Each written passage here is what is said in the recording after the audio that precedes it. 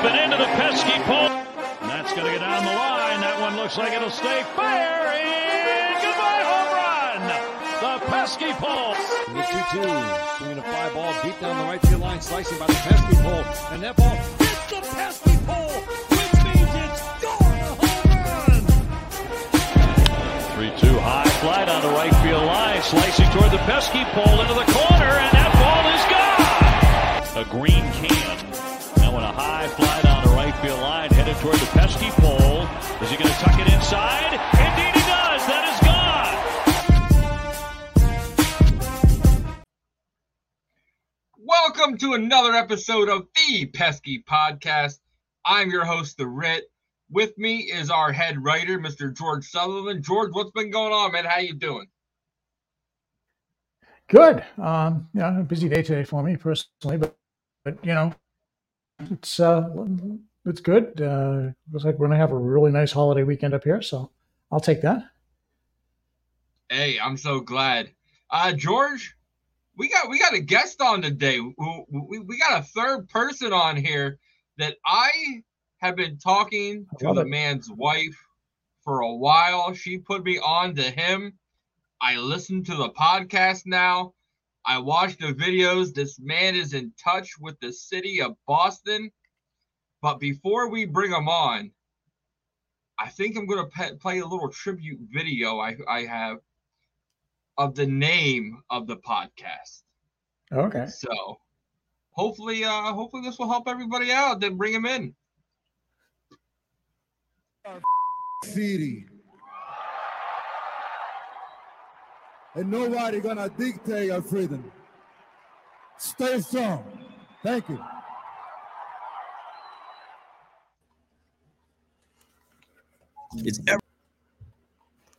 We are bringing in Mikey2gunzz, host of Our Bleepin City. Mikey, what's been going on, man? How you doing?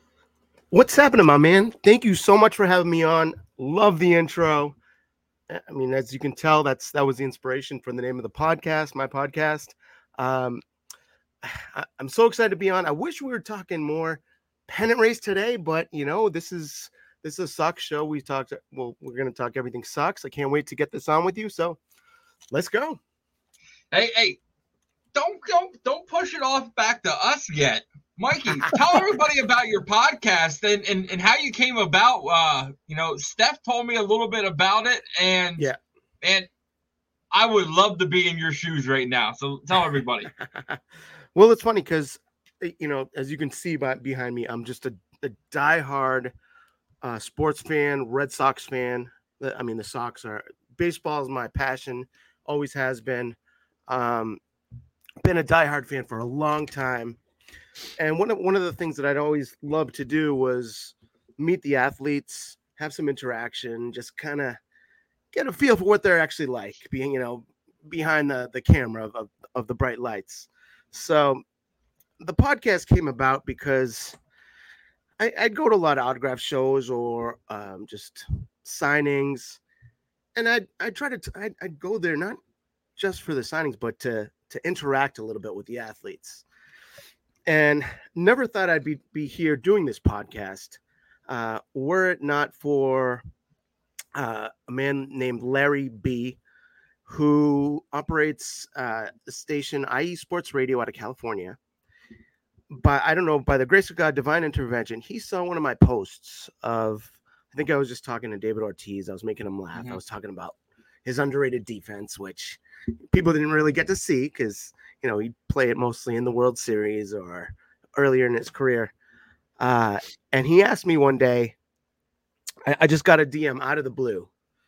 And he said, "Do you want to host your own show? Do you want a podcast?" And I was like, it took me off guard because I wasn't looking forward. It was the last thing on my mind. I had gotten laid off recently. I was just feeling kind of down, just, scrolling, doing my regular Twitter stuff just to get the new, Twitter news. And when he asked me that, it kind of energized me, and it just hit me like, I want to share some of these experiences I've had talking to the athletes. I always seem to run into I have a good eye for recognizing them, even when they're trying not to be or trying to blend into the crowd, if they're at Fenway or whatnot. And it just hit me like, I want to share some of these experiences and interactions and my take on the sport, on sports from my experiences with with other people. Cause I have some cool stories. And, in the past, when I had no idea I'd be wanting to do a podcast, and I would post, a great clip of, me making, someone like Joe Mazzulla laugh, who he's a Celtics coach who's stone-faced. Mm-hmm. You never know any emotions. And I'd post something like that, and it would have like 10 views. And it'd be like, I wish the world could see this side of this athlete the way I just saw him. So when Larry came to me asking me to do the podcast, I was like, I had no idea what goes into all, the podcast, setting it up, any of this stuff. But I was like, I want to try this. Like, I want to be able to share my experiences, connect with other fans, podcasters like yourself, network, make a lot of friends. Mm-hmm. And so I started the podcast having zero clue what the heck I was doing, how to operate the podcasting board. My first 2 or 3 podcasts probably is like a blooper reel of like what not to do when you're podcasting. Like I had a lot of, I think I tried to have a guest like my first or second show, and it just came back static, and I had some growing pains, but then it's led me to where I am now. I'm still really young in the game, and still really new to this, but it's given me a little bit of platform and a little bit of legitimacy to where now, since I live so close to, I'm right in the Boston area, I'm able to get to a lot of these events and talk to some of the athletes and get some cool content that I can share and talk about. I was just at the Turner Trot with Justin Turner the other day, and got some good quotes from him. But it's now kind of led me to find this kind of, I guess, talent that I didn't know I had too, which I also started messing around with some video software, which this really budget program, like $50 program. And I had no idea what I was doing. And then over like a few weeks, I was like, started to put together cool videos and cool edits. And it got to the point where I'd do some cool highlights, and the Red Sox players would be like putting them in their story for the highlight of the game where, Kenley strikes out a guy and the ball hits the mitt and it explodes. And a lot of the players would start loving it. So I'm trying to put the podcast along with the video editing that I'm kind of just teaching myself together. And, that kind of brings me where I am today, where our I do every Wednesday, 7 to 8. On IE Sports Radio, my show. Thank you for tuning in yesterday, and we talked about that off air. I mean that I have no idea where it's going to go. I would love to make a career out of this, but I'm having a whole lot of fun doing it. And I mean, I think I'm like a lot of kind of living the dream of a lot of Sox fans, where they want to kind of just be that fan that has a little bit of that inside, track and knowledge and be able to share it with people. So that's kind of the short version of the story and, how Our Bleepin City came about. Yeah. It's quite ironic because before the pesky podcast, I was part of another podcast. It was a pro wrestling podcast, Front Row Material. Mikey Whipwreck, Jerry Lynn, and Mike Freeland, they kind of taught me the ways, of podcasting. I interviewed all these guys that I grew up watching, and the biggest thing I've learned was these guys are just normal people. Like, talk to them like they're normal, exactly. And they're open up, and they're gonna sit there and you're gonna have a great time. Nailed it. I kind of sit there and felt I hit a wall. So I stopped doing the Front Row Material podcast. and DC, who's not here today, used to work together, and we'd be going along the lines of, okay, I would sit there and be talking to him, and I'm like, dude, let's start a Red Sox podcast. Him and I are big Red Sox fans. I can't and tell. He looked at me and goes, okay, this is December. Yeah. January came. What we talked about, but we really didn't do nothing. Then all of a sudden, February came.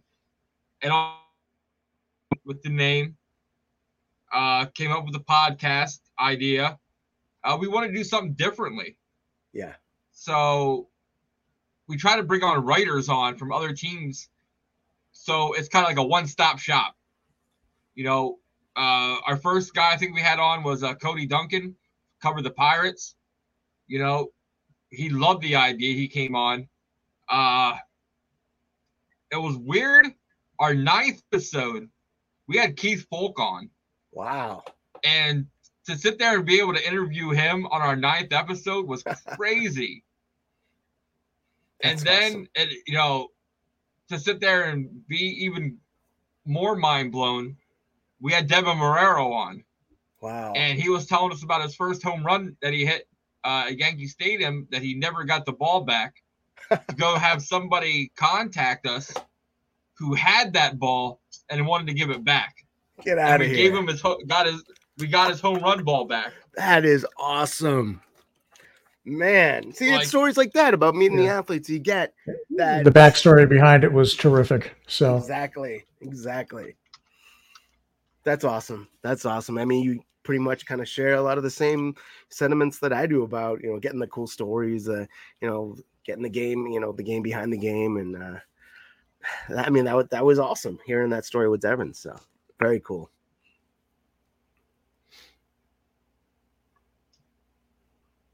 Oh, okay. It seems like we're having some slight technical difficulties in and out. Can you guys hear me okay? So yeah, I can hear you fine. Oh, cool. Yeah, I think I'm the one that's glitching, isn't it? I think it was a little choppy at one point. Yeah.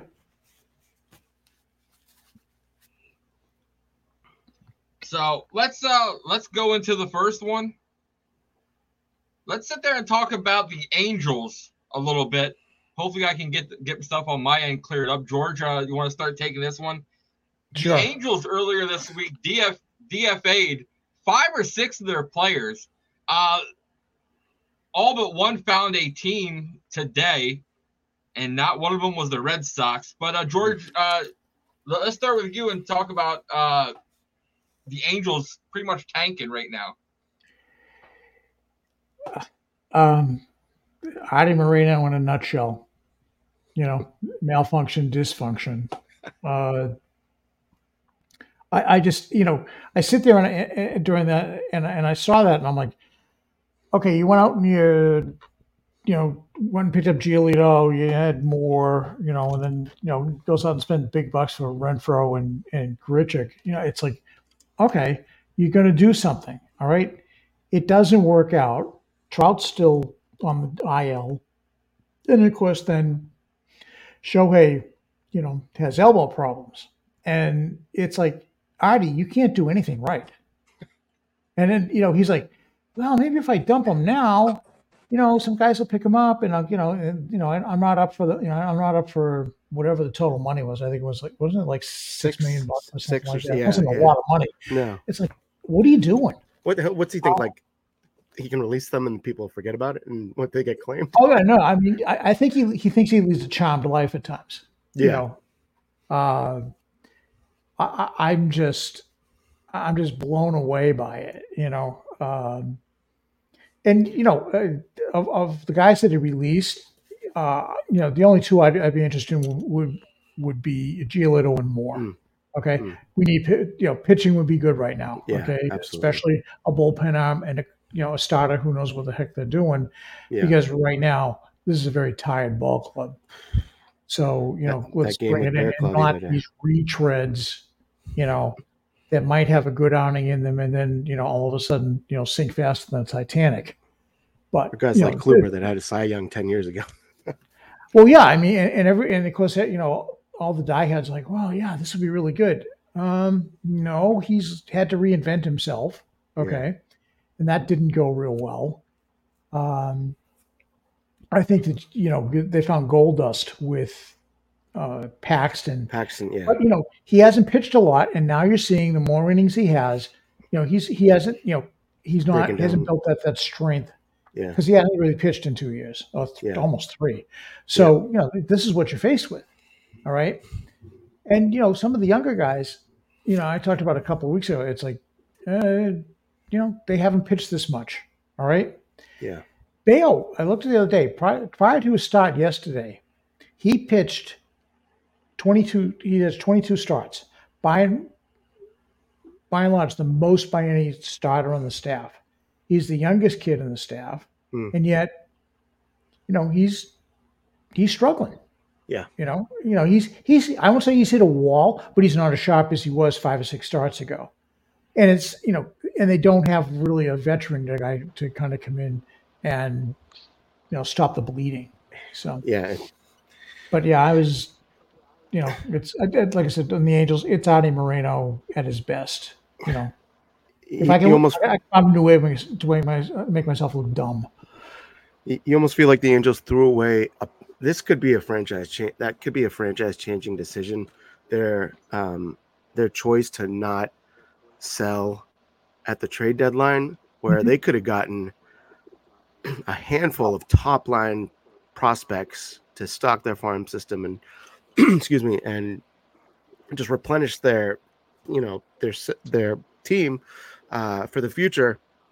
And instead, they sold pieces from the farm system to try to have that long shot of a chance to get Trout and Ohtani in the playoffs. And as you said, excuse me, Artie Moreno just absolutely butchered that whole situation. And as a Sox fan, I'm disappointed though, because the minute that they DFA'd the guys like Giolito, who I was hoping that the Sox would have traded for at the trade deadline, I wasn't thinking of teams like the Indians swooping in. You kind of look at the list of records and who's got first dibs, and I thought, my God, the Sox, they got a good chance to get him. And and nope, Cleveland just took all the goodies. Which I wish they'd change that rule, which would only allow teams maybe to claim like one guy in situations like this. But they, the Sox, they're, I mean, it's on the Sox, so they didn't prepare for this. They, no one could have expected what the Angels just did. So, and the pitch of the bullpen's in shambles. Like you said, the starting rotation, we're relying on, untested rookies like Bayo that have never been through this type of grind, and guys like Paxton that their arm is kind of hanging on a thread. They haven't pitched in a few years.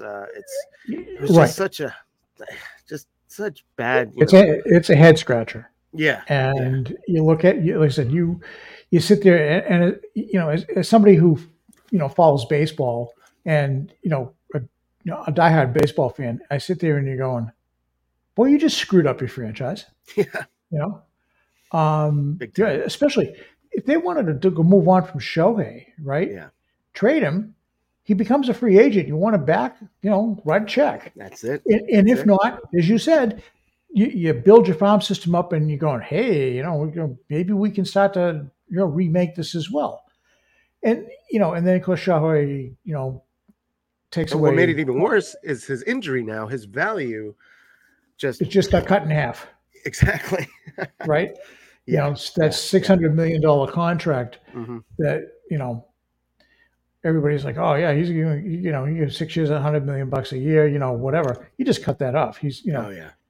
I mean, I thought for sure that, if people were smart about it and they looked at if you looked at the trajectory down the line, he's going to have to give up probably pitching if he comes back at least in the next 3 to 4 years, right? Yeah. Because you can't do both. Sooner or later, your body breaks down. I mean, what Babe Ruth did it 100 years ago. You can only but he did it in reverse. Okay.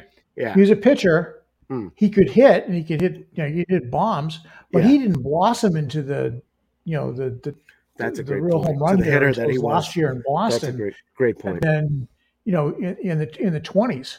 Yeah. So that's just enjoy it while it lasts. Yeah. Because it's something to see. Yeah. Which we might not see ever at the level that it was earlier this year ever again. So. Oh no. The question is how he comes back. Yeah. Get the surgery now, and he's, you might have him for late July, early August of next year. In the meantime, he'll open up spring training. He'll put a bat in his hand, and he'll be fine. Yeah. Bryce Harper proved that. So, right. I'm just incredibly disappointed in the Angels in terms of how they ran it. I kind of half expected this from Chaim Bloom, but you got to feel for Mike Trout too.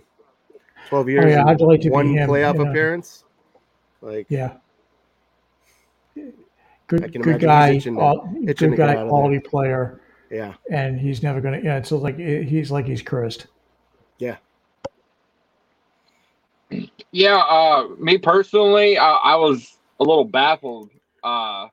First off, how the Angels just gave up, and this is just like fantasy football, fantasy baseball-esque, where you're like, dumping I'm in last place. I'm dumping everybody, but one guy. It's my keeper for next year. Yeah. Good luck in the free agent waiver. Another thing that I was a little baffled about was I thought the rule was you claim one, or you can put in, more claims, but I didn't think you could get two people at once. Yeah, it seems like a rule that has to be fixed. Like because this day the Reds picked up a couple guys, 5 guys. Yeah. And where will that left that everybody else? It should have been you claim the one person you want, and then just like you would in fantasy baseball. I put in 4 of them. This is the order I want them. If it gets to me, it gets to me. If not, like it was just weird how Lopez and Gioliti, like both went there because I would have took either one. Don't care about their ERA. They might be able to find something to get fixed, but we need somebody to help with our bullpen out and eat innings. Exactly. At the beginning of the season, I always put out Purcell all the time. Purcell, he wasn't consistent, but he was always there. 8 innings, 120, 125 innings, always, was there, and we don't have that this year. Like we're relying on a young kid, in Bayo, to get there. So it baffles me. It's the whole Angels, how the commissioner let that happen. Yeah.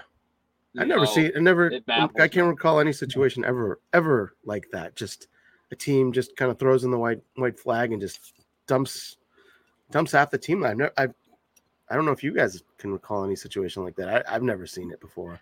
In the 70s, Charlie Finley tried to do it with the A's. Oh, really? With Raleigh Fingers and those and those guys, but MLB backed them off. And said no, you can't do that. And I'm surprised because everybody they talked about redoing the draft and to make sure that people weren't tanking and things like that. Yeah, I don't know. This is about the worst overt act of tanking I can see, short of like bringing up a bunch of single A players. I'll tell you what, this makes the Oakland A's look like geniuses right now. Yeah. One thing too, I don't know what it is about the modern game today. What happened to starting pitchers that could go into the 7th inning? It's like you don't see that at all anymore. It's such this whole new thing with the openers and just in the postseason, I get it. You got short hooks. You're not going to give pitchers a chance to really let up any big innings. Okay, the postseason, I get it, but the regular season, I mean, we got starters just going 4 innings, and it's almost the norm. We're lucky if they get the 5 innings to qualify for the win, but I remember, growing up, Clemens and even Schilling, Pedro, those guys would be going 7, 8, 9 innings. Like it's regularly. Like now it's like it's like the dinosaurs. You don't see it anymore. So I don't understand it. It seems to and I mean that's a huge part of what has killed the bullpen is our starters. They don't pitch. They don't pitch deep in the games anymore. True.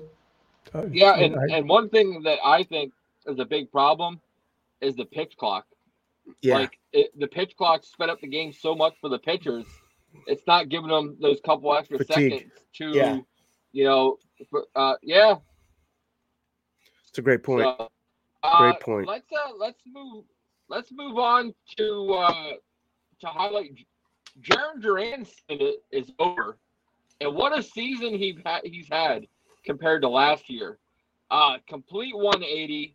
This man went above and beyond what we could ever expected from him when Out of the Ball went down. George, what are your thoughts on Jarren Duran's season this year? How it ended, and what are your expectations next year? In the beginning of coming into the season, I thought that he made a huge mistake by putting himself on a WBC roster. Okay. He was battling for a job. He wasn't there to take advantage of the situation. He came late to camp. And I think the thought process at the time was, we'll go to Tapia and we'll send him down. To his credit, he overcame some demons that he's had in the past in terms of confidence and things like that, or getting his head squared away. Got that squared away. Pedroia famously told him, get your hands up, okay? And, he started following that, and he started ripping the ball. And like I said, freak injury to Duvall, he's at the big club, and all of a sudden, he's like a totally different player. Unfortunately for him, he always tends to be aggressive. Most of the time it works out. He scaled the wall, got his toe, this is the series of freak injuries for the Red Sox this year. Okay. Duvall on the wrist trying to make a good play, Howell getting hit in the face. This is like the most freakish things you could imagine in his toe, and now he's gone. I expect him to be back next year. Now, where they put him, with Rafaela and, some other things they could do this offseason, that remains to be seen. But I think he's proven now that he can be a quality everyday major league outfielder. But he's got to hit against lefties. And, AC wasn't too keen on the idea. I think he was trying to set him up for success, but at some point, you got to take the training wheels off and let him go. Yep. I sit there and the exact same thing. Mikey, what are your thoughts? I mean, what a turnaround. I mean, last year, remember that play with the Toronto where they hit the ball, he has no idea, it turns into like a triple or a home inside the park home run.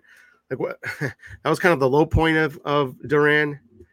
And this year, I mean, just what a bounce back. He's for the most part, his defense has improved greatly. His hitting, his power is shockingly just really come to form. And on the bases, the guy turns singles into doubles. So he's a real weapon to have. And he's been a real asset to the team this year. I really hope they do incorporate him, full time, and like George said, take the training wheels off and have him be an everyday player, so that he can hit against lefties as well. But he's probably one of the biggest surprises, I'd say, this year, compared to where he was at this point, last year. Like I didn't even expect to see him really on the team this year. I thought he might be destined to be a AAA player for a while, but he's been a huge asset, one of the best players. Even in the Houston series when Duvall was in center field, there was a handful of plays where either he got turned around the wrong way or the ball hit off towards the base of the wall. And the way he's played this year, you kind of figured those are ones that Duran would have had. So our defense has just been an absolute, bleep show this year. But his tools, and he doesn't always take the best route on balls, and he dives unnecessarily for certain balls. But if he can get that together and put together, with the hitting, I mean, the guy could be a real star on this team. So I'm looking forward to what he can improve on. Hopefully that toe heals up good, and see what he can do next year. Yeah, I love Duran all season. I was trying to call him Daddy Doubles, but it didn't matter. If he hit the wall, he was on second base. Yeah. He would even push it, sometimes go to third. Yeah. I loved how he turned everything around. Walks into doubles. No, the defense was phenomenal this year. And I look forward to having him every day center fielder, maybe even move him over to right field a little bit. We'll talk about that a little bit later. But with his injury, kind of brings us up to the next topic. Ceddanne Rafaela's debut. He was able to come up because of Duran going on the IL. This kid has been hot in Double-A, and even hotter when he went up to Triple-A. I got to see him a couple times when DC and I were there at Scranton in the press box getting to watch. Man, that kid's the truth. Let's start with. I think he's going to you, George. Okay. Your thoughts on him, I think. Yeah, Rafaela, I got a chance. I live about 20 miles outside of Portland. Oh, and, nice. I got a chance to see him, both his defense and his bat. He's one of these kids, the guys that just harder on himself than anybody else will ever be, but he's also super aggressive. And, he's learned to control the strike zone a little bit better. So, he's got talent. My goodness. And speed to boot. Picture a lineup with him, Story, and who am I forgetting? Him, Story, and Duran. Duran in the same lineup. Oh my God, speed like the Red Sox have never had. Speed kills, yeah. Oh, it does. And Duran puts so much pressure on the defense. Rafaela has the same capability. So, that's a really nice problem to have. But yeah, he's demonstrated he belongs. They always said he had a great glove. They were just trying to get him to be a better hitter. I think he's shown that, I can do that. And, he's shown that he hits the ball hard. So that's a nice way to welcome himself to the majors. Yeah, Mikey. What are your thoughts on Rafaela so far? Yeah, I wasn't fortunate enough to have a preview of him, like seeing him in the minors at all. I had I'd hear his name all the time, and I had no idea what to expect. But the guy's electric. He's kind of got that like Jacoby Ellsbury feel. Just he's coming up, hitting the ball hard. He's super skilled, athletic.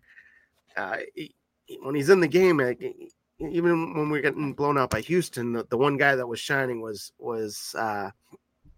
Rafaela, and you it does make you excited for next season because he seems like he's got superstar potential there, and he's just going to make things happen when he's on the base paths, hitting. And like George was saying, the combo of guys like him, Duran, with the speed, it's going to be a real weapon. The pressure that they're going to put on defenses. So I'm super excited to see what he does for the rest of the season, and then going into next season. As long as he stays on this path, like I'm very excited to see what he can do. It seems like he probably hasn't even touched like the peak of he hasn't even really hit his stride yet. He's probably still learning a lot. So if this is what we've seen in the small sample, I cannot wait to see what's to come next. Yeah, I talked to Tyler Murray. He's the broadcaster for the Woo Sox, and him and I had a small little bet going on. The suspense. Yeah, I got to hear this bet. That was a good time to cut out. It's almost like a teaser. Like we had this small bet on. Oh, he's back. Okay. You cut out on the small bet. So, yeah, we had a small bet on who would be, because the Woo Sox had their first time ever, first time inside the park home run this year, first time triple play this year. So we were talking about who would be the first time cycle, and I bet for Hamilton. Yeah, David Hamilton is not a speed. But he was like, "Oh, I'm gonna go for Rafaela." Now Rafaela's called up, so. But no, Rafaela, he's got the defense down. George messaged me last night. He was kind of intrigued on seeing him play shortstop, which I think he handled really well yesterday. I thought he did. Yeah. He can do what we were hoping at the beginning of the season for Kike to do.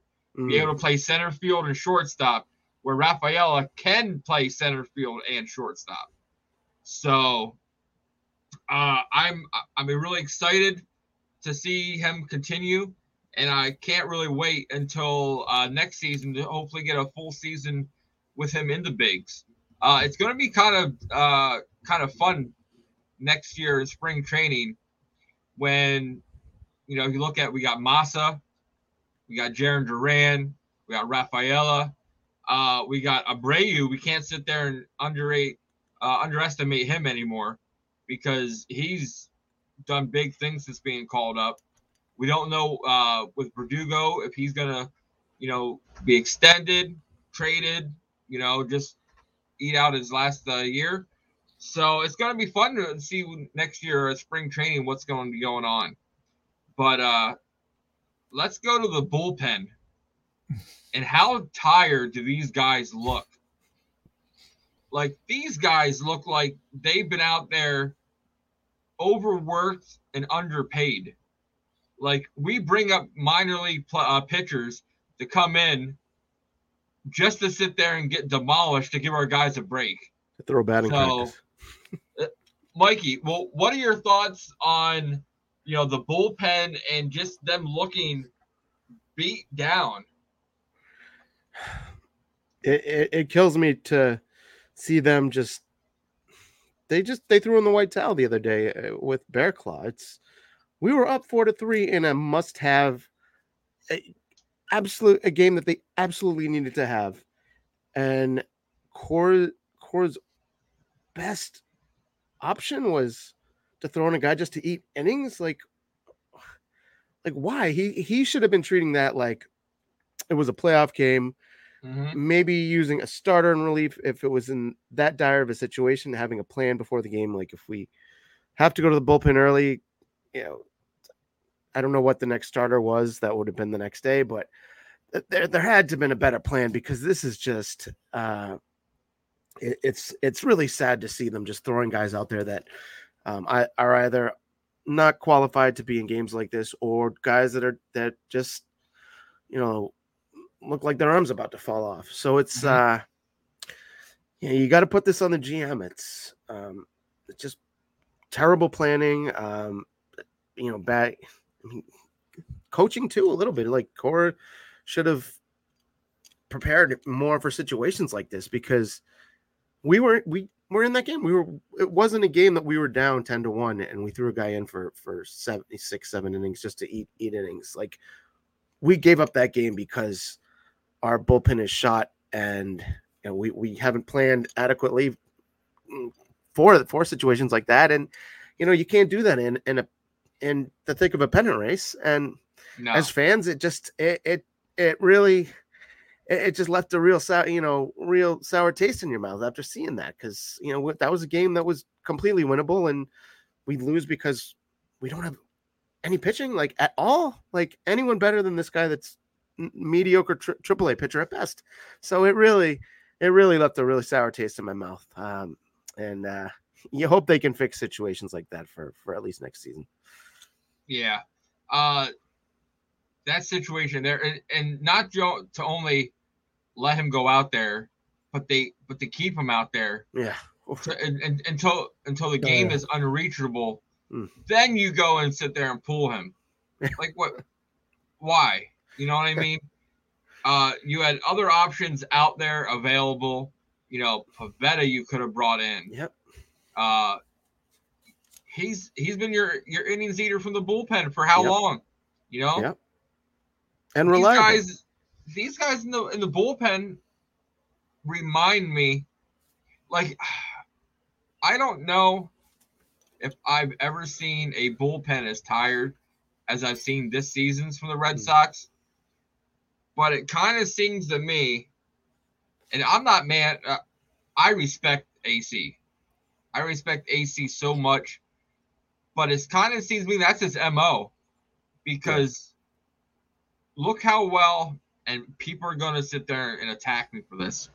Look how well Brazier is doing out in LA when he's not being used 3 games in a row. You know what I mean? Yeah. Bush has got to go. He doesn't get today's game, to me, it seems. If he did, he would be able to help fix some of the pitching problems we have.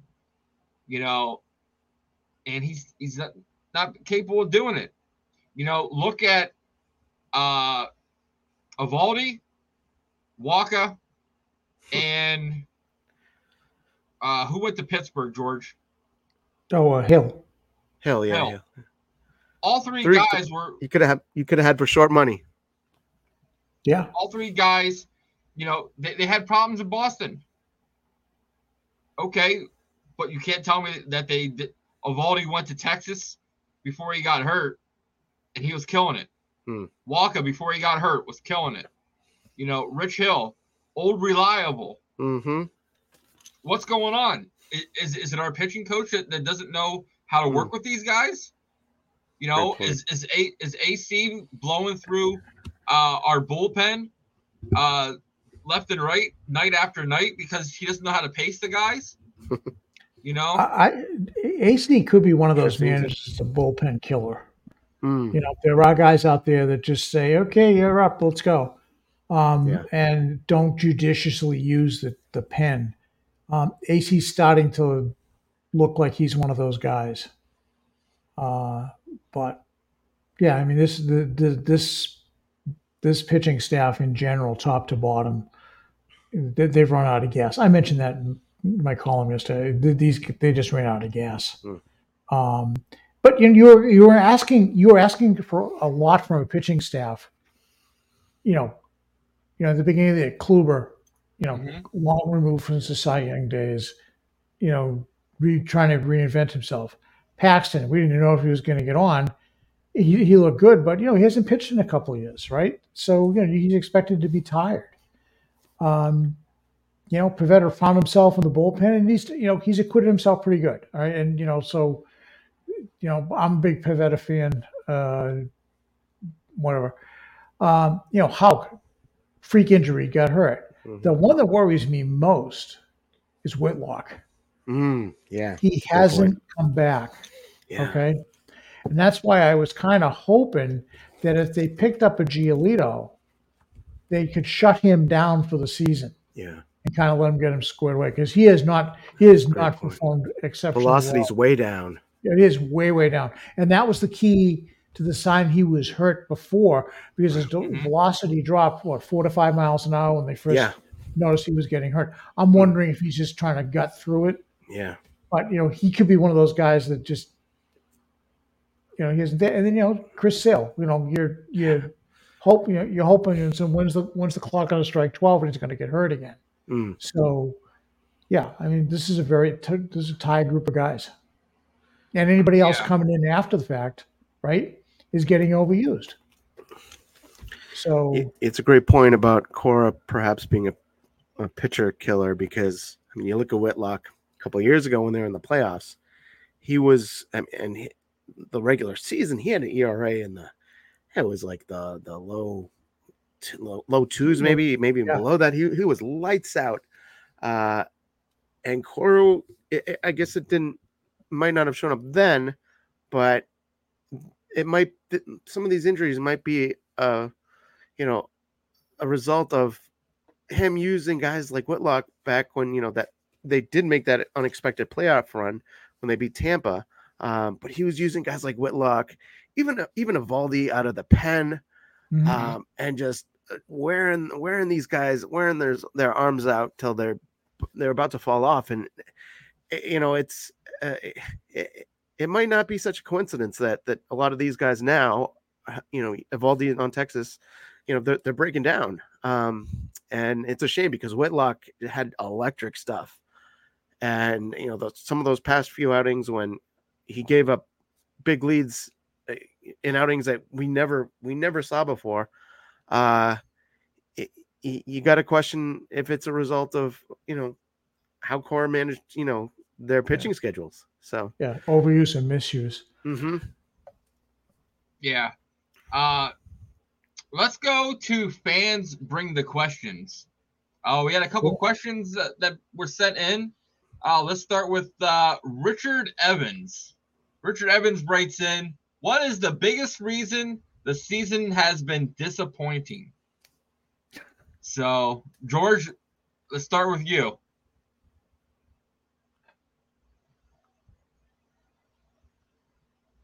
I think for me it's two things that combine to kill you: injury and horrendous defense. Okay, those two things together, gasoline on fire. That's the best I can describe it. That's that you didn't expect the defense to be that bad. And the injury, but I mean, all teams get injured. But if you look at some of the freak stuff that happened this year, like I said, Whitlock on the face, Duvall re-breaking the same wrist that he went down with a couple of years ago. Both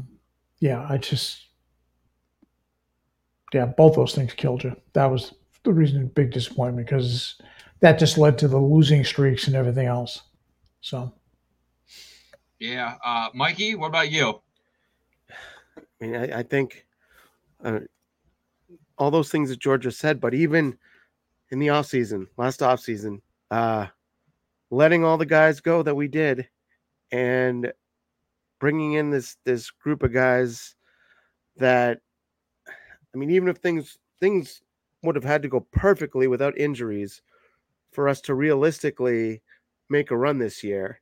And once we had a few guys injured and things went south a little bit, we had no backup in place to make up for those, for losing guys like Duvall, all the pitchers that we lost. Had we kept, in the offseason, kept Evaldi, Waka, even a couple of those guys, at least it gives you a little room for error. But we came into the season relying on, I mean, Kluber was our the home opening day starter. It's just you're not going to win with just treating our roster like Tampa Bay and getting a bunch of retreads and just hoping you strike lightning in a bottle. So, and I feel bad for a lot of the players because they got a good bunch of guys. And one guy that I've loved this year has been Kenley, who that was one of the good signings. It's been nice to have a reliable lockdown closer, but they've just treated the rest of the roster like a small market team, which drives me as a fan crazy. You go to Fenway, it's one of the most expensive tickets in the league. The fans pack that place in every day. You wouldn't think that they'd be cutting back so much on the payroll and letting. I get if they can't keep everybody, but the just amount of talent that they've let walk for because of money. It kills me as a fan, because we're not Tampa. Like, we should be doing things like that the Dodgers do, and going out and signing big players like Mookie from us, which the Yankees would have never let that happen. And I think it started in the off season, and it's really reared its ugly head throughout the season with the injury and the defense. When was the last time you saw so many little league type home run plays where a infield single gets turned into a home run? Like, it's just, the defense has absolutely killed them. It's cost us probably the difference in what their deficit in the wild card race is. Despite all that, it's actually kind of a miracle that we are even still in even though it's the chances are minuscule, it's probably a miracle that we're still even mathematically in it. But yeah, I think the offseason was where they really first dropped the ball, and it just has snowballed from there. Yeah, my biggest disappointment is the starting pitching. Just like you said, Mikey, and I'm going to piggyback a little bit off you and George both. From the offseason, when you sit there and have said your projected lineup for starting pitchers was going to be Kluber, Sale, you're going to count Paxton coming in, Bayo, and then Pivetta. You're going to have Houck, you're going to have Whitlock, throw it in there for some longer innings. Bayo came in, Cutter Crawford. Like, you counted those guys, like 9 guys right there to get you to the promised land. Like, no. You're not going to win that way. No. You had nobody on that roster that was a starting pitcher that can sit there and say, Pivetta was the closest person. Yeah. That's going to sit there and raise their hand and be like, I'm going to eat innings for you. You let Evaldi leave. You let Walker leave. Hill gone. Like, and then you had starting pitchers in the market. Verlander, Scherzer. Who else was out there? Rodon. He didn't pitch, but you had these other starting pitchers. Like, next year in this offseason, if we do not sign minimum 2 starting pitchers, and I'm talking about a number 1 and number 2, that would give Bayo to be your number 3 and to continue to develop. I'm okay with that. Sale. Yeah, we don't know what we're gonna get with Sale. We can't keep banking on the fact that he's looked great in his rehab.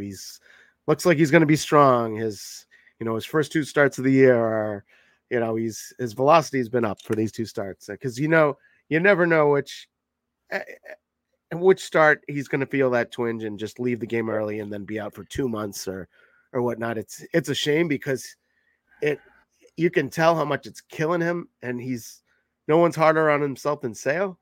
No. And he's such he's the type of player that we love in Boston. He's such a gamer, grinder.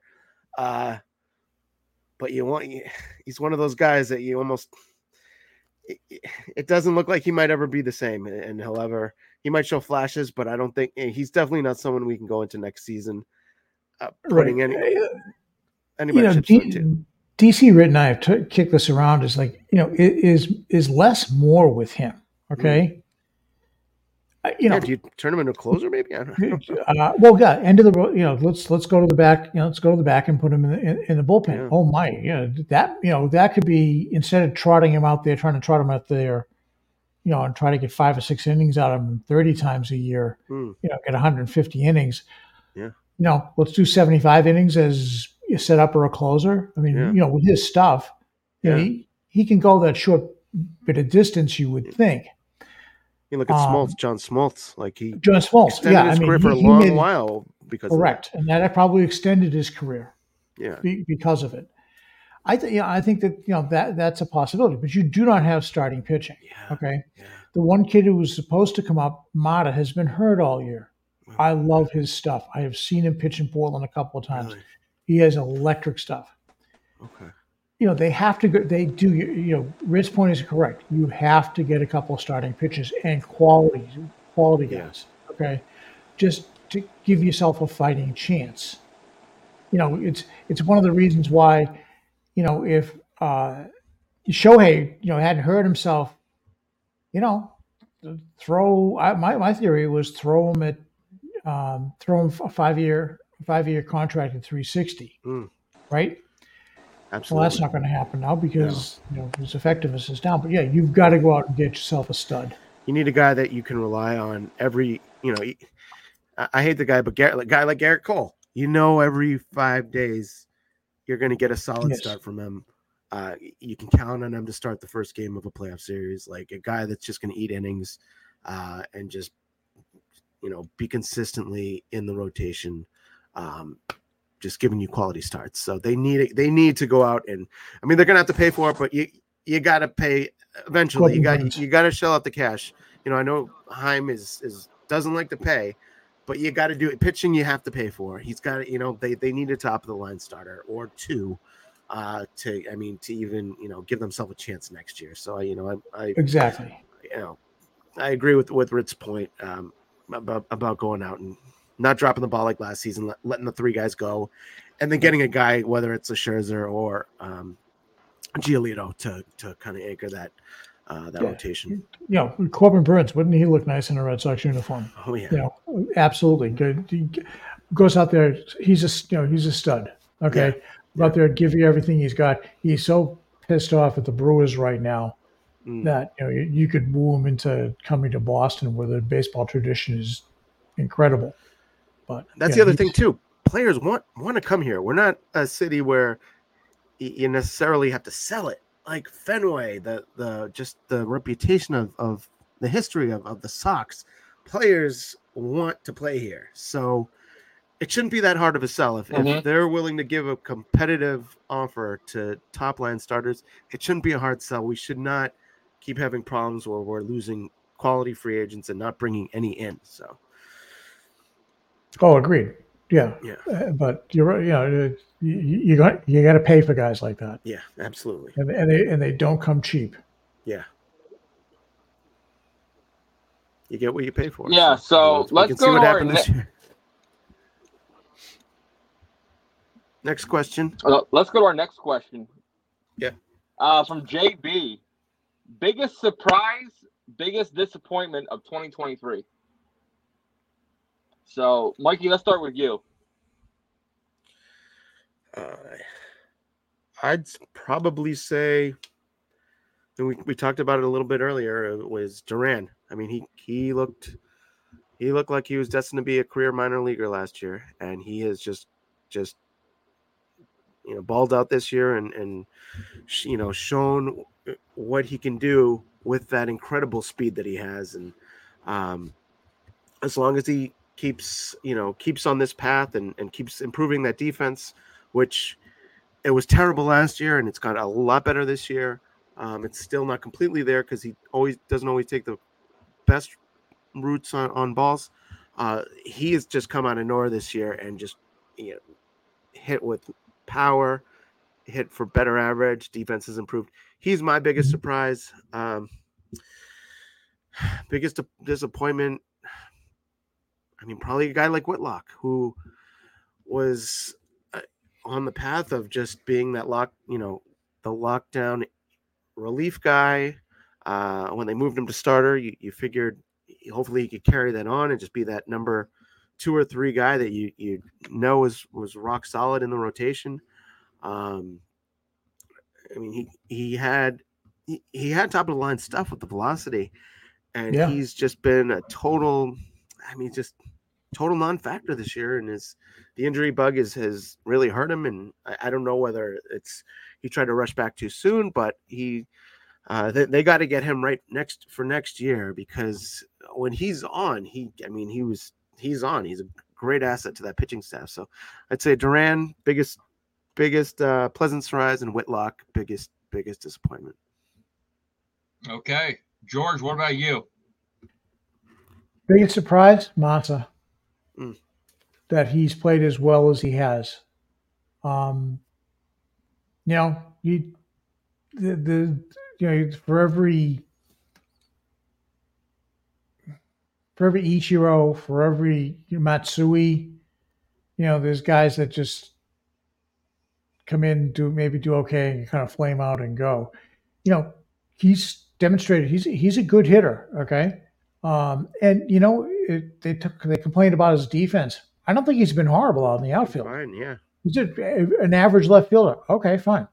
And he hasn't really embarrassed himself at Fenway either, because we all know the left field wall can do strange things to outfielders.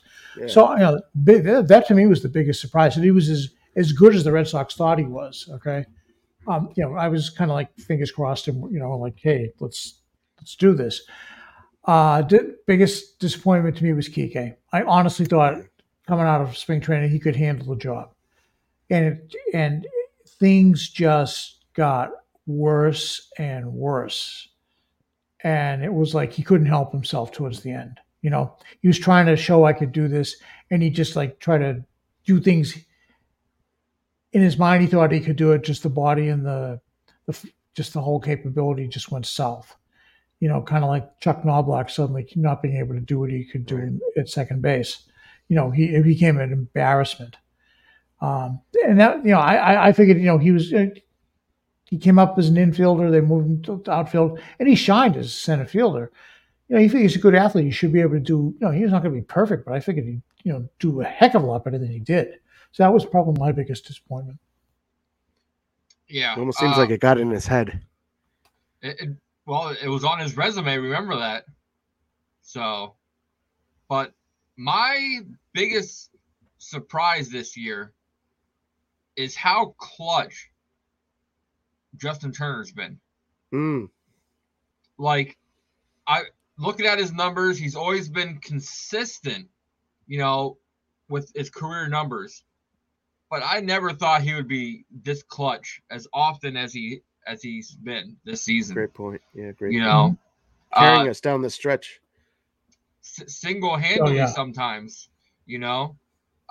George sit there, and it was 10:30 at night, way back when JT took that ball, and 2 weeks later he's in the batting cages, taking live BP, and he was just like, dude, this is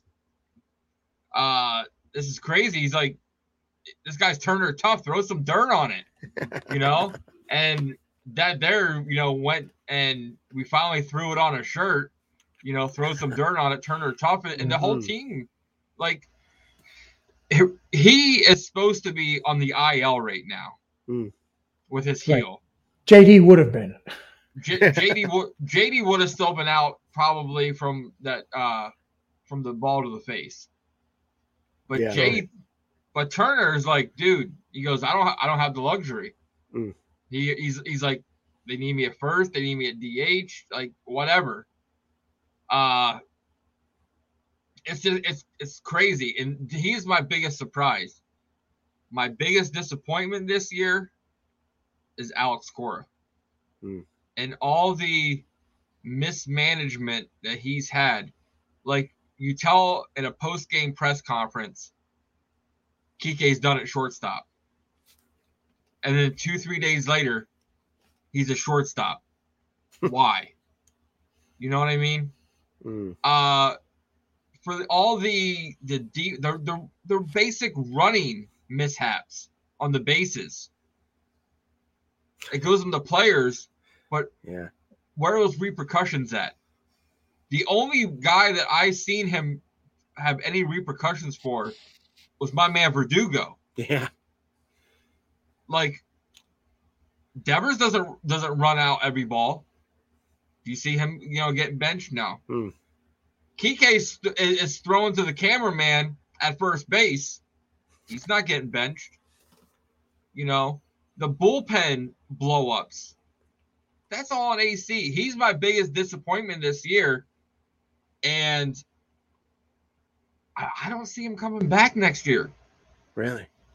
I talked about it a couple episodes ago with our pesky party girls when they were on, and I think the next guy up is the man right next to him. I think it's Veritek.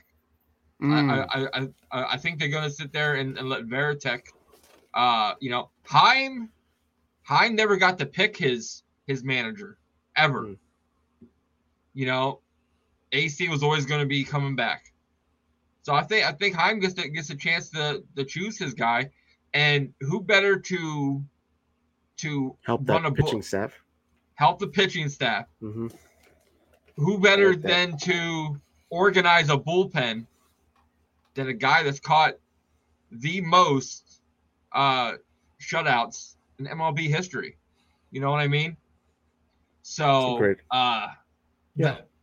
that's my, and it's going to lead into the next question. Johnny Football asked, will Chaim Bloom get fired this offseason? So it's got to be one of the two.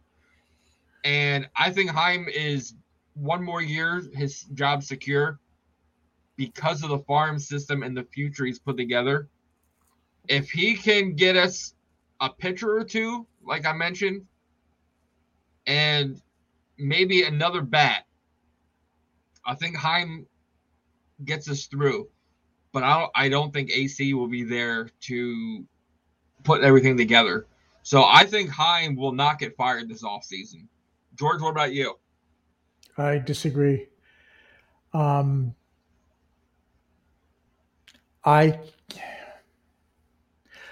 cannot see John Henry going to the Fan Fest again, getting booed, and they'll burn him in effigy. Okay, he's had good off season in the sense that he got Martin and Jansen, Duvall, and he signed he signed Massa. Okay, 5 moves that were good. His so-called depth is what killed us. He had bodies, okay, but he hasn't got anything. Not quality body, right? His first instinct when he goes out, when he tries to get players to sign, is to lowball. Yeah. Okay. Sometimes you as a manager and you get into management, sometimes you just got to go, I'm going to put my pride aside and just say, I'm not doing this for me. I'm doing this for the betterment of the organization. Mm-hmm. And I don't think he sees that. I expect him to be gone. I think that I think that Kennedy and Henry like AC. He's a player's manager. All right. Yeah, he's got like all managers. He's got a soft spot. He had a soft spot for Kike. And he's not going to blow up Devers at this point. But Verdugo, he challenged Verdugo, and Verdugo answered the bell. But good heavens, he's kind of ridden the roller coaster ride. He appears to be back on track again. But he knows how to get the most out of it. I think the Chaim Bloom show is rapidly coming to a close. One man's opinion. Okay. No, and I love sitting there talking about this because, like, me saying AC's gone, I don't see him being gone from the organization. I see him giving him a role upstairs, but I think his his time on the field is done. So, Mikey, what are your thoughts? Is Heimblum, will he be here next season? I think if my opinion is if one of the two are to go, it will be Heim, because Corey, they can at least say, well, he wasn't given the team, the roster to succeed, and look at what he still did. He still kept us competitive. And Heim has just been this kind of excuse that he's been hiding behind of trust the process, be patient. This is Boston. We're not, we're not patient. Like we want results, and it's been 3 years now of just mediocrity and just blunders of letting talent go that like George said, I don't know if they would survive showing up to another fan fest and looking at the fans with a straight face and saying like, yeah, this is our vision, this, things are on track, because it's just been just a bleep show of just mismanagement, bad personnel decisions, oh yeah.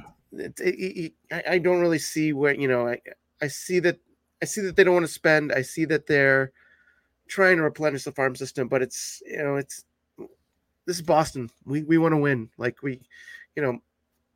I can live with it back when like in 2013 we'd win the World Series and we'd finish in last, but then we come back, and here it's just it feels like we're on quite a downward trend of more losing than winning, and just the talent level that the talent evaluation from this GM has just, it's been poor. So I think if either of them are going to go, I think it will be Bloom. Okay. I'm looking at it. I love looking at things like long term. And if I was Heim, he just got us under the luxury tax this season. So now we can go out and spend next season. Who's the hottest and the biggest name next season that could come over and help us? Ohtani. Well, Showtime. Yeah. But I mean, what's going on with his injury? Like, where does that leave things? Hey, we do need a pitcher, but we don't know. But we're going to go right into the next question right here, because it's going to kind of lead into what we're talking about. From Ryan Murphy, will any big moves be made the offseason? Because there better be at least one. So I'm going to sit there and say there's going to be 2 big moves, and they will both be coming from the West Coast. I'm saying we're going to sign Shohei, and we are going to sign what is that Japanese pitcher? Yamamoto. We are treating, and we have treated Masa so very well. And I think those 2 key pieces will help us sum up some of our problems. Another Shohei's big close signing, to him, isn't he? Oh yeah. So another great addition I think we're gonna get. I think I would love to be able to scrape out Corbin Burns also. Yeah. I would love to. If we could get Yamamoto, Burns, and Shohei. Now, Shohei might not get that big deal. He might just sign a 1-year deal, 2-year deal, with somebody to show, his health. Get that value up, yeah. And then get the value up. I'll sit there and take a chance on him for a year or 2. Absolutely. George, is there going to be any big season moves?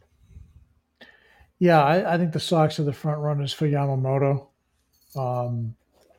I I think that by far he's probably one of the better pitchers that'll be out there. I'd love to see him pull the trigger for Corbin Burns as well. Mm-hmm.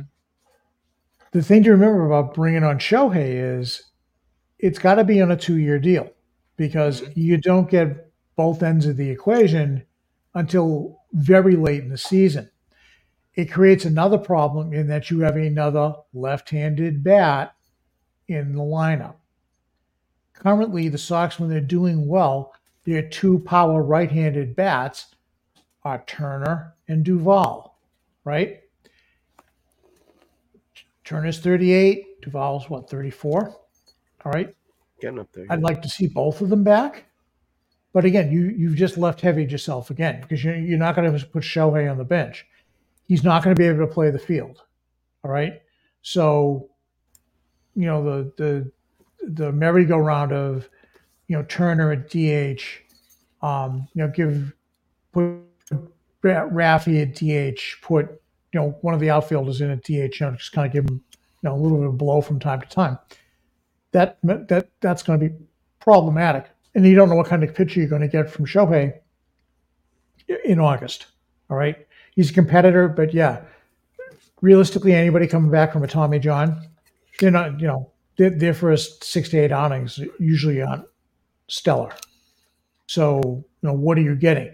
The following year in 25, if you sign up for a 2-year deal, yeah, that's a show me the money time. And Shohei will show them. But again, yeah, Yamamoto for sure. Absolutely. I'd be surprised if he doesn't end up in Boston. Okay. I think Boston's demonstrated by bringing Massa here that, you can survive and he's been treated well. And he's probably the equal ambassador, in terms of, luring Japanese talent here. But yeah, that's it. Corbin Burns, outside shot for me, and this, Ritt. I love Juan Soto. Mm-hmm. I'd love to see him here. Is he available? Yeah. He might be because they can't pay everybody. And they're already talking about, making some real wholesale changes, to move people around, including our favorite old previous shortstop moving into first base. So Bogarts, really? Oh yeah, that's been talked about. Huh. Yeah, looking at some of these, some of the people available next year. Of course, we got Shohei. Matt Chapman, he's available. Yeah. Julio Arias, the starting pitcher from the Dodgers. Scherzer. Yeah. Aaron Nola. From, I think it's Korea. Hung Ho Lee. He's an outfielder. He's coming over. Severino, Blake Snell, Kershaw, which Kershaw I think he's gonna end up dying a Dodger. Yeah. Josh Hader, Rosario, Hoskins, Teoscar Hernandez, Jock Peterson, Gioliti, Hunter Renfroe, and now we're getting down to the other Jack Flaherty and Jordan Montgomery. So, we got some big name pitching, that could come over easily. But Mikey, what are your thoughts? Who's coming to Boston next year? Oh, I just pulled up the free agent list. They got to bring somebody in. They got to make a splash this offseason. What better way, like you said, bring someone like Ohtani in to kind of give this, the fan base and the guys on the roster a little kind of pick me up of, we got some reinforcements coming. They need at least one, if not two, starting level potential aces to sign as well. Even a guy like, and I don't know if he has a player option, but Stroman I think would be another good option as well. They got to do something. They got to make a splash. They got to spend. Another interesting one, like you had mentioned, I didn't realize Soto was necessarily available, but man, he would be. I mean, that would be a great pickup, a great weapon for this lineup. I can't think of one guy that I would particularly want to just key on, but they got to do something. They got to make a splash. They got to. I mean, who was the last real big ticket free agent that they brought in the offseason? And it's hard to. I can't think of who. I think back to back when they'd sign Manny Ramirez or make a splash like that, which worked out great. But it's been a while since they really made a real big splash in free agency like that. And I think they got to just reinvigorate the fan base. Just the players on the team probably want to know that there's going to be some type of reinforcements. I know at the trade deadline, a lot of the players were saying, we want to buy. We don't want to sell. We want to buy. And when they didn't, it deflated them. Because it was, okay, well, we don't have any reinforcements coming, or what does does management believe in helping us? So I think it would help the fan base, the players, just the morale of the whole city. They got to make a splash. I don't care who it is. They got to sign someone. They got to make a big splash and kind of get the excitement back here in Boston. Yeah, the trade deadline, you bring up a great point where Heim was counting too much on those 4 guys coming back. Trevor Story, he's been great in the playing shortstop. Yeah. His bat's not been quite there. Terrible. Yeah. If they would have went and got a Flaherty, a Montgomery, one of those two to help us out, even a Rich Hill or someone huge. You can't tell me that Verlander would have turned down coming to Boston. Maybe after his quick conversation he had with AC in the Astros game, he might have turned it down. But if they would have picked up another starting pitcher or two, and then we could have eased Whitlock, Sale, and Houck back in, then we could have had a nice little playoff contention. Whole different story. Then, it's playoff time now? Oh, okay. Release Sale, from the bullpen. Yeah. It's completely different. But now, Heim gave up on the team. Now the players are giving up on themselves. And now the fans are giving up on them. After we got swept by the Astros, I have seen all over Twitter the tombstones. Yeah. Our season, it's done. Our season's done and over with. Yeah.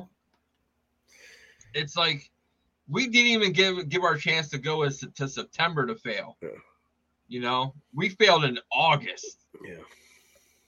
But Mikey, I love your thought. We gotta bring someone in that's gonna sit there and bring the city, back to life.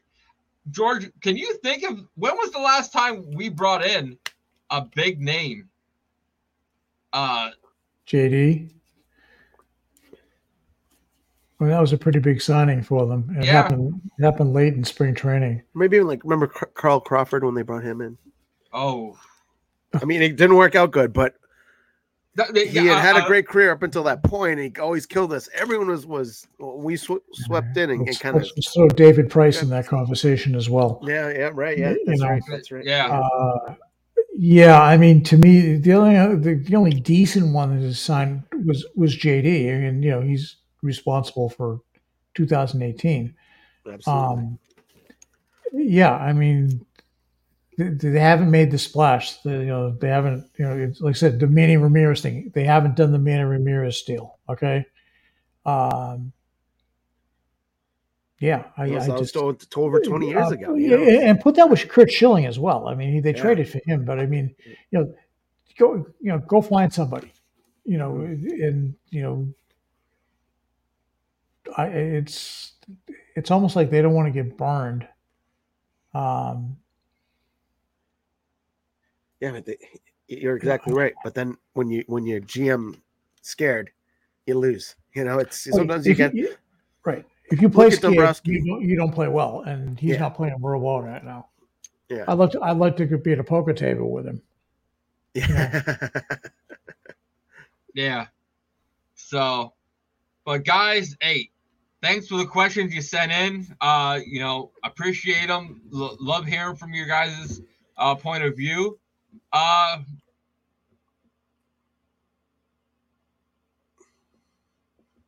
he froze. All right, but yeah, it is fun answering the questions. So if I'm back in the podcast sometime, keep sending in those questions because those were good. I know it made me think a little bit, and it brought up some interesting maybe thoughts for the off season. George, you got some great thoughts as well. So it's what baseball's all about. It's the great what if sport, right? Yeah. What if Absolutely. you've done this? What if you've done that? Or we were able to get this guy and not that guy. Okay. Yeah. For every good off-season move you make, there's 3 or 4 that you go, oh God, what were we thinking? Yeah. Right. So absolutely. yeah, I mean that's the key. And this fan base is just incredible with their passion. Yeah. Right. So like none other. Yeah, really, it's like Yankees fans, quite frankly, are a little pompous and posturing most times. 27 right? rings about. Oh yeah, right. They'll throw it up in your face. They can't do 1918 anymore, but how many rings do I have? Yeah, yeah. How many is that in this century? Exactly. Right. But Mikey, tell everybody where they can find you at. Where they can listen to your podcast. Yeah. I'm on. If you want to look me up on Twitter, Mikey2gunzz, MIKEY, the number 2, GUNZZ on Twitter. I host a show every Wednesday from 7 to 8 p.m. on IE Sports Radio called Our Bleepin City. You can look it up on Spotify, Apple Podcasts. You can get all the shows, download them all. You don't have to listen to it live, but every Wednesday, 7 to 8, IE Sports Radio, Our Bleepin City. I'd love, hopefully I can get you guys on the show sometime, which would be nice.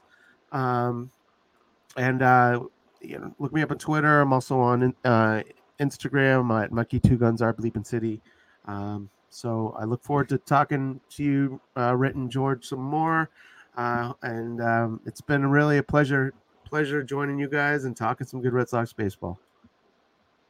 Hey, Mikey, we're definitely going to get you back on when my internet's 100% because this is probably the worst episode with internet-wise I've ever done. Oh, I've been there. No worries. So, but guys, make sure you sit there and follow us over on YouTube. Check us out on Spotify, Apple Podcasts, and head on over to the peskypodcast.square.site. We're having a huge Labor Day sale. We've got our glassware, we've got the mason jars, we got the shirts with the logos on it. They get a Pesky Party Girl shirt. We've got some Turner Tough, throw some dirt on it shirts. Mi casa es su casa. And then we also have the Halkamania shirts. So make sure you guys head on over there, get your guys' merchandise while it's on sale, and make sure you check us out next time on the Pesky Podcast.